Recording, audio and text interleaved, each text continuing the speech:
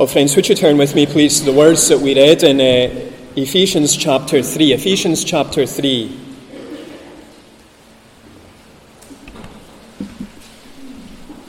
Ephesians 3, and reading again verses 20 and 21, where we read, "Now to him who is able to do far more abundantly than all that we ask or think, according to the power at work within us, to him be glory in the church and in Christ Jesus throughout all generations, forever and ever. Amen." Many of you know that I love the music of the Irish rock group U2. They did release a new single this week, and I was so disappointed. I think I stayed up for hours just to get hold of it, and it was a massive disappointment. But I do love their music on the whole, and although the members of the band have made a profession to be Christians, they've all shied away from being labelled as a Christian band. However, in 2009, they released the song Magnificent, which was quite explicit in its Christian content. Here they sing, I was born to sing for you. I didn't have a choice but to lift you up and sing whatever song you wanted me to. Justified till we die, you and I will magnify the magnificent. Well, this morning we're continuing our studies in Paul's letter to the Ephesians, and we're focusing on Paul's words of praise at the end of Ephesians 3. And we're going to look at it under two headings: the power of God, verse 20, and then the praise of God, verse 21. So very simple: the power of God, the praise of God. First, we have the power of God. You see that there in verse 20, where Paul encourages the Ephesians to set their focus on the power of God. Before proceeding, let's remember the context. Paul has told the Ephesians about how he prays and who he is praying to in verses 14 and 15. He is praying on his knees, and he is praying to the Father from whom every family in heaven and on earth is named. And he's gone on to tell the Ephesians about what he prays for. Verses 16 to 19, he prays that they would be strengthened in their inner being so that Christ would dwell in their hearts. He prays that they would be given a greater understanding of the vast dimensions of the love of Christ. And he prays that they would be filled to the full with the fullness of God. And now Paul comes to this doxology in verses 20 and 21. Now, a doxology is simply a statement of praise. A statement that celebrates the magnificence of God, the majesty of God, the power of God. We see Paul making these kind of doxologies throughout his letters. In Romans 16, he writes, "To the only wise God be glory forevermore through Jesus Christ. Amen." Then in Philippians 4, he writes, "To our God and Father be glory forever and ever. Amen." And then in 1 Timothy chapter 1, he writes, "To the King of the ages, immortal, invisible, the only God, be honor and glory forever and ever. Amen." And here's Paul, and he begins this particular doxology by speaking about the power of God. We read, "Now to him who is able." Paul has already spoken about the power of God in this letter. In chapter 1, verse 19, he spoke about the surpassing greatness of God's power. And then in chapter 1, verse 20, he focused on the fact that this power was seen in the way that God powerfully raised Christ from the dead and powerfully seated him above all the rules and above all authority. This is the God of unique power, unparalleled power, unsurpassed power. And now Paul speaks about him being the one who is able, literally the one who is powerful. He is able, and he is able because he is powerful. He is the one whom nothing and no one can hinder, nothing and no one can hold back, nothing and no one can subdue, nothing and no one can stop. He is the one who wields sovereign power. He is the God who is able. And Paul goes on to describe this power of God. We read, "Now to him who is able to do far more abundantly than all that we ask or think." Paul speaks about him being able to do far more abundantly, literally hyper-abundantly. This is Paul's way of saying that this powerful God is able to do extraordinarily more, infinitely more, exceedingly more. There are no limits with this God. There are no limitations with this God. And Paul says that he is able to do far more abundantly than either Paul or the Ephesians may ask or think. He's able to do more than they ask. They may approach God with their petitions, with their prayers, and they're thinking to themselves, well, I better not ask him for too much because it might just be a bit much for him. And Paul says here, this God is able to do more than you ask. And he's able to do more than they think. As they pray, there may be certain hopes and dreams that they would never dare entertain. Things that would never occur in their wildest aspirations, their wildest imaginations. And Paul says here, he is not able to do more than we ask. He is able to do more than we could even think, than we could ever imagine, than we could ever have written were we writing the script for ourselves. But Paul takes that one step further, as he says that God is already exercising his power in the lives of these Ephesians. We read, according to the power at work within us. In verses 16 and 17, we heard Paul's prayer that God would strengthen the Ephesians. He prayed that they would be strengthened in their inner being. He had prayed that they would be strengthened in their inner being by God's power through God's Spirit. And he had prayed that they would be strengthened in their inner being by God's power through God's Spirit, according to the riches of God's glory, the riches of God's might. And now in verse 20, Paul says, this power of God is already at work in you. This power, the power that even raised Christ from the dead, is already energizing them. This power, the power that raised Christ from the dead, is enlivening them, equipping them, empowering them to live for him. Isn't that a thought? Well, friends, as we consider this little verse, I want us to note Paul's emphasis on the power of God. In 1955, J.B. Phillips published his book, Your God is Too Small. And in the book, he lamented the fact that so many people of his day were failing to catch a glimpse of the true God of Scripture. A true glimpse of the God of Scripture. Instead, they had misconceptions of him that diminished his majesty, diminished his power, diminished his sovereignty. Their God was too small. Their God was in a box. Now, as Paul writes this doxology, he wants his readers to have a bigger vision of who their God is, a better vision of who their God is. And so he says, your God is able. And he says, your God is able to do more than you ask and more than you think. And your God is able to do more than you ask and more than you think. And even now, even today, he is powerfully at work in your lives, energizing you, equipping you, empowering you. And as we listen to what Paul says about the power of God here, there's a word for each one of us today. There's a word for you if you're not a Christian. Perhaps you've heard many sermons about Jesus over the years, or perhaps you've heard very few. And you found yourself thinking, you know what, I would love to be one of his followers.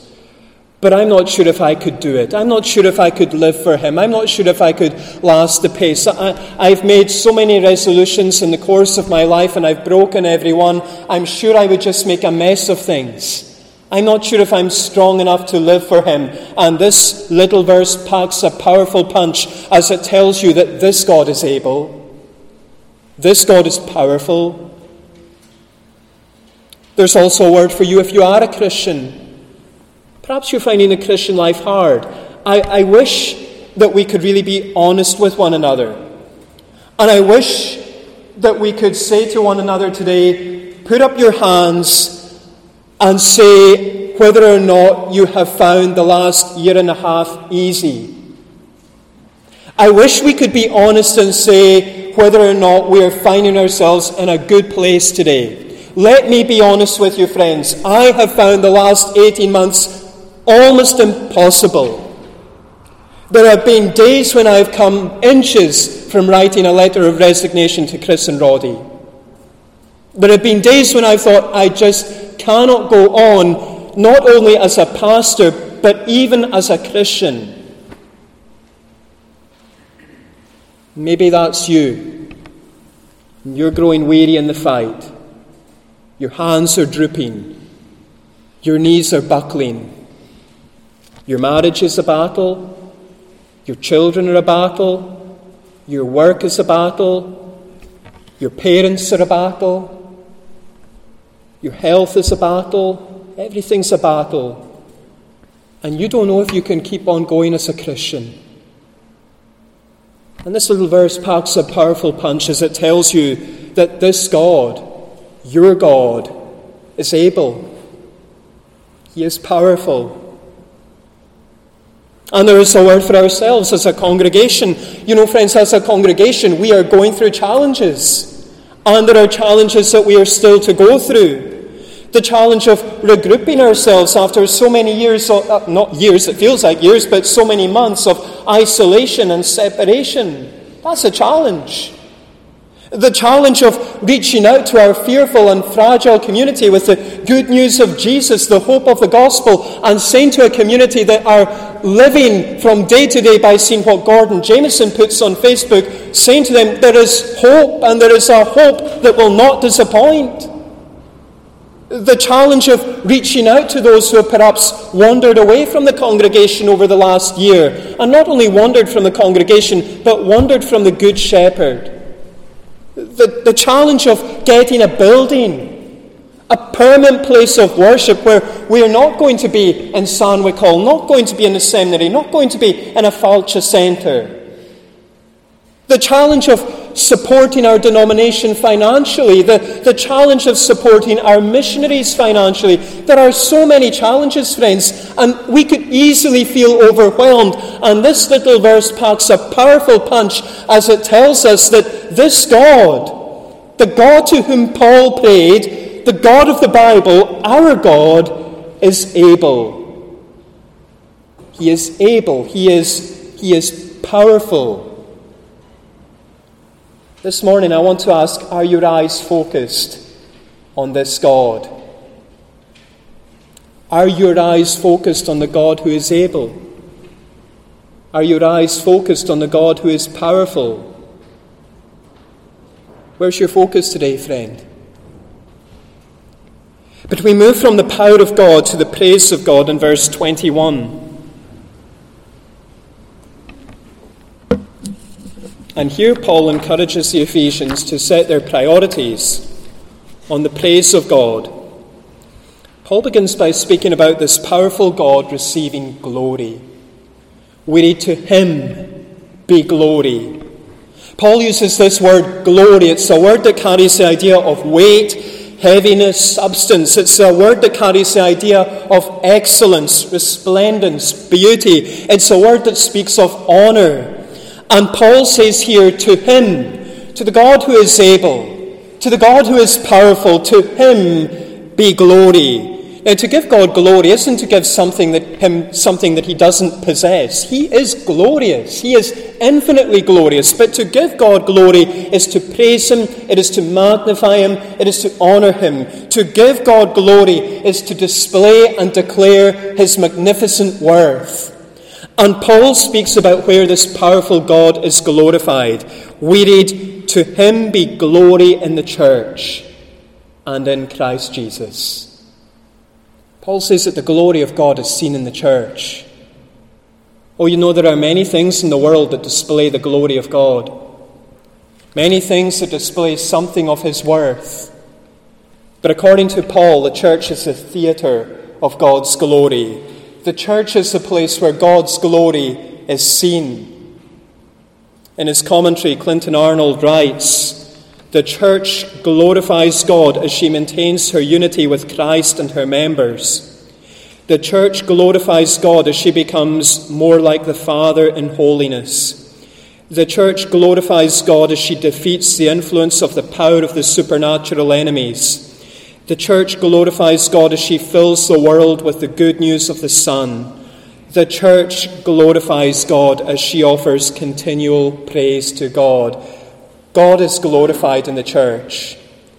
And maybe that's why this past 18 months has been hard, because we have been wrenched in some ways from the life of the church. Yes, we've been on Zoom. Yes, we've been on YouTube. but we've not been able to go into a building together and see something of the glory of God in his gathered people. And that's why echoey building, hearing things dropping off the roof and all the rest of it, I don't care, because here we see something of the glory of God as we gather like this. And can I just say to any of you who are watching online, and it's not because so much of COVID, it's you've become comfortable watching the services on the couch. Can I just say to you, I'm looking at the camera here, can I just say to you that you are missing out on seeing something of the glory of God in his gathered people. I'm not saying that's of everyone, because I know there are people who have to self-isolate, there are people with work issues right now with COVID, there are people who are self-isolating. I know all that, but if you're not here because you've become comfortable on the couch, you are missing out on something of seeing the glory of God in his gathered people. But there is another place in which the glory of God is seen, and that is in Christ, Paul says.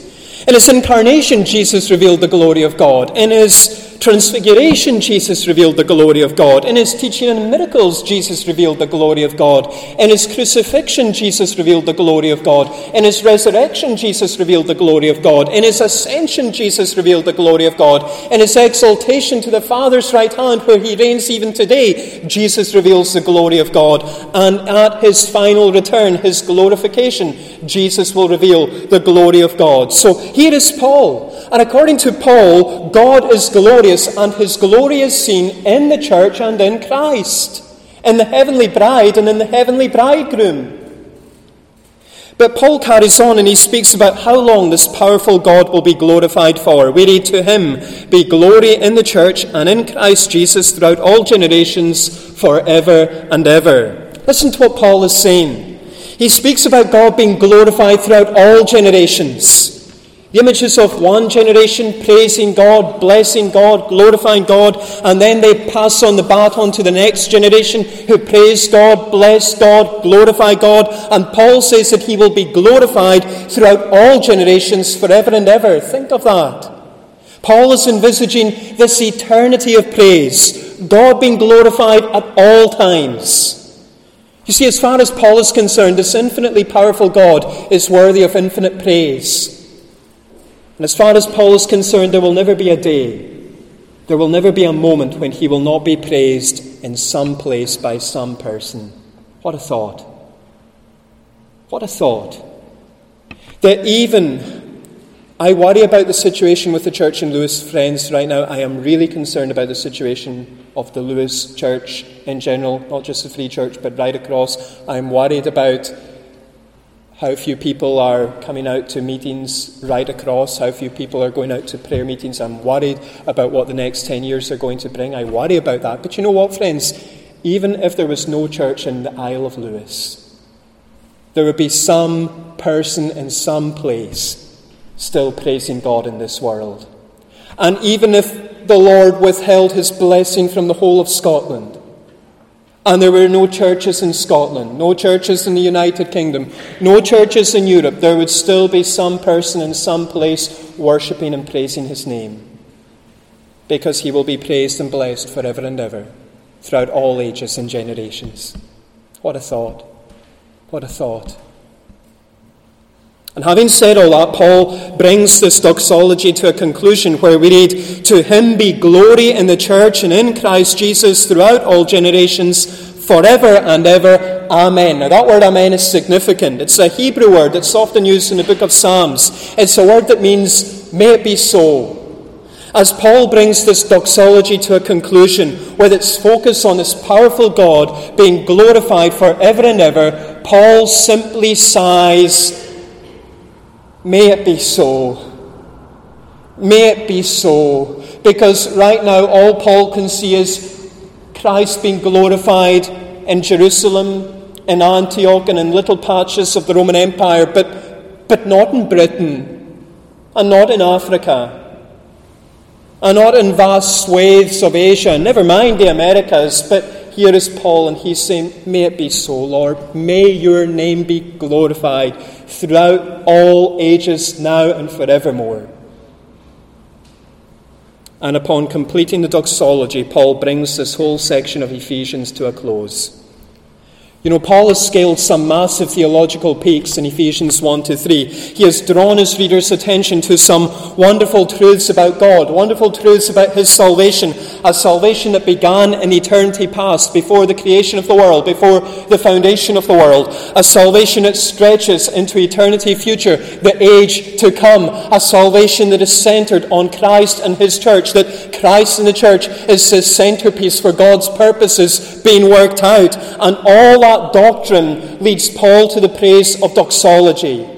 All that truths about God lead Paul to the place of wonder and worship. And the letter's not even finished. In fact, we are only halfway through. And I hope you're not sighing and thinking, oh no, not more Ephesians. Though we are going to take a break for the next couple of weeks because of baptisms and the Lord's Supper and Remembrance Sunday. But we are only halfway through. And in the next 3 chapters, Ephesians 4, 5, and 6, Paul is going to take all the truths that he has discovered in chapters 1-3, and he's going to say, here's how these truths impact on your day-to-day lives. Because there's no point you just having these truths in your head.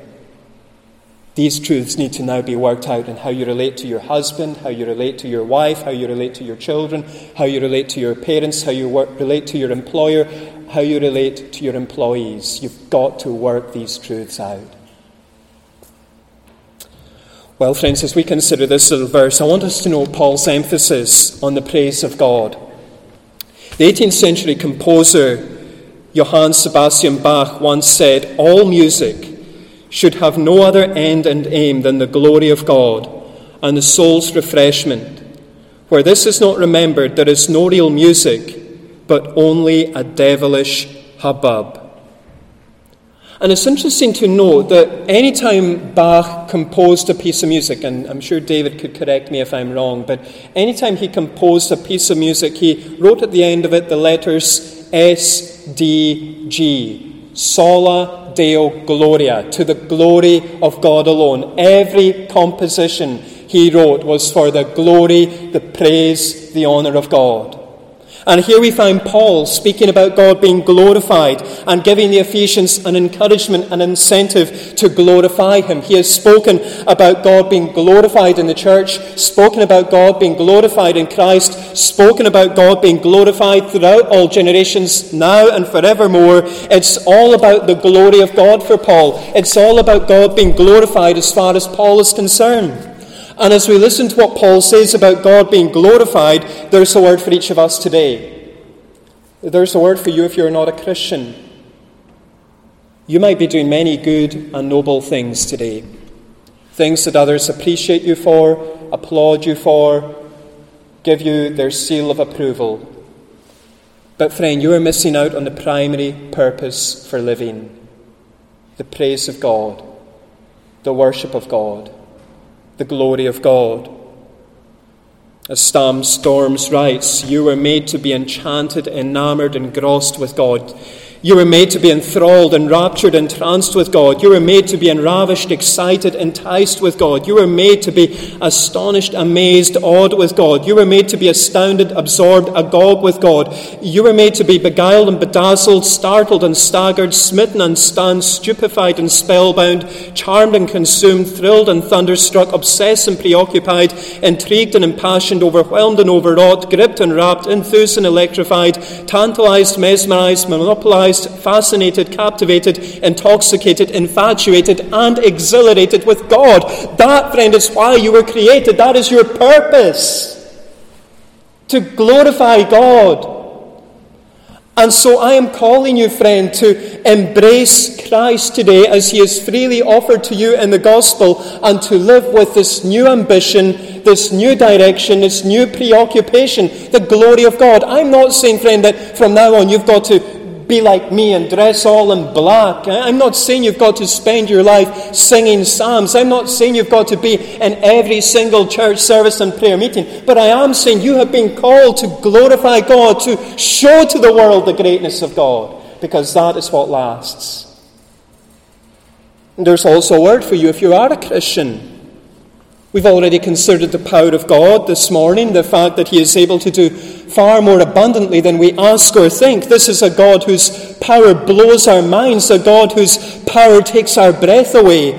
And our calling is to magnify him. To magnify him as we gather for his worship on Sundays and sing his praise and feed on his word and call on his name and even unite and identify ourselves with his people. Our calling is to magnify him as we speak about him with our friends and with our families, those who know him and those who don't.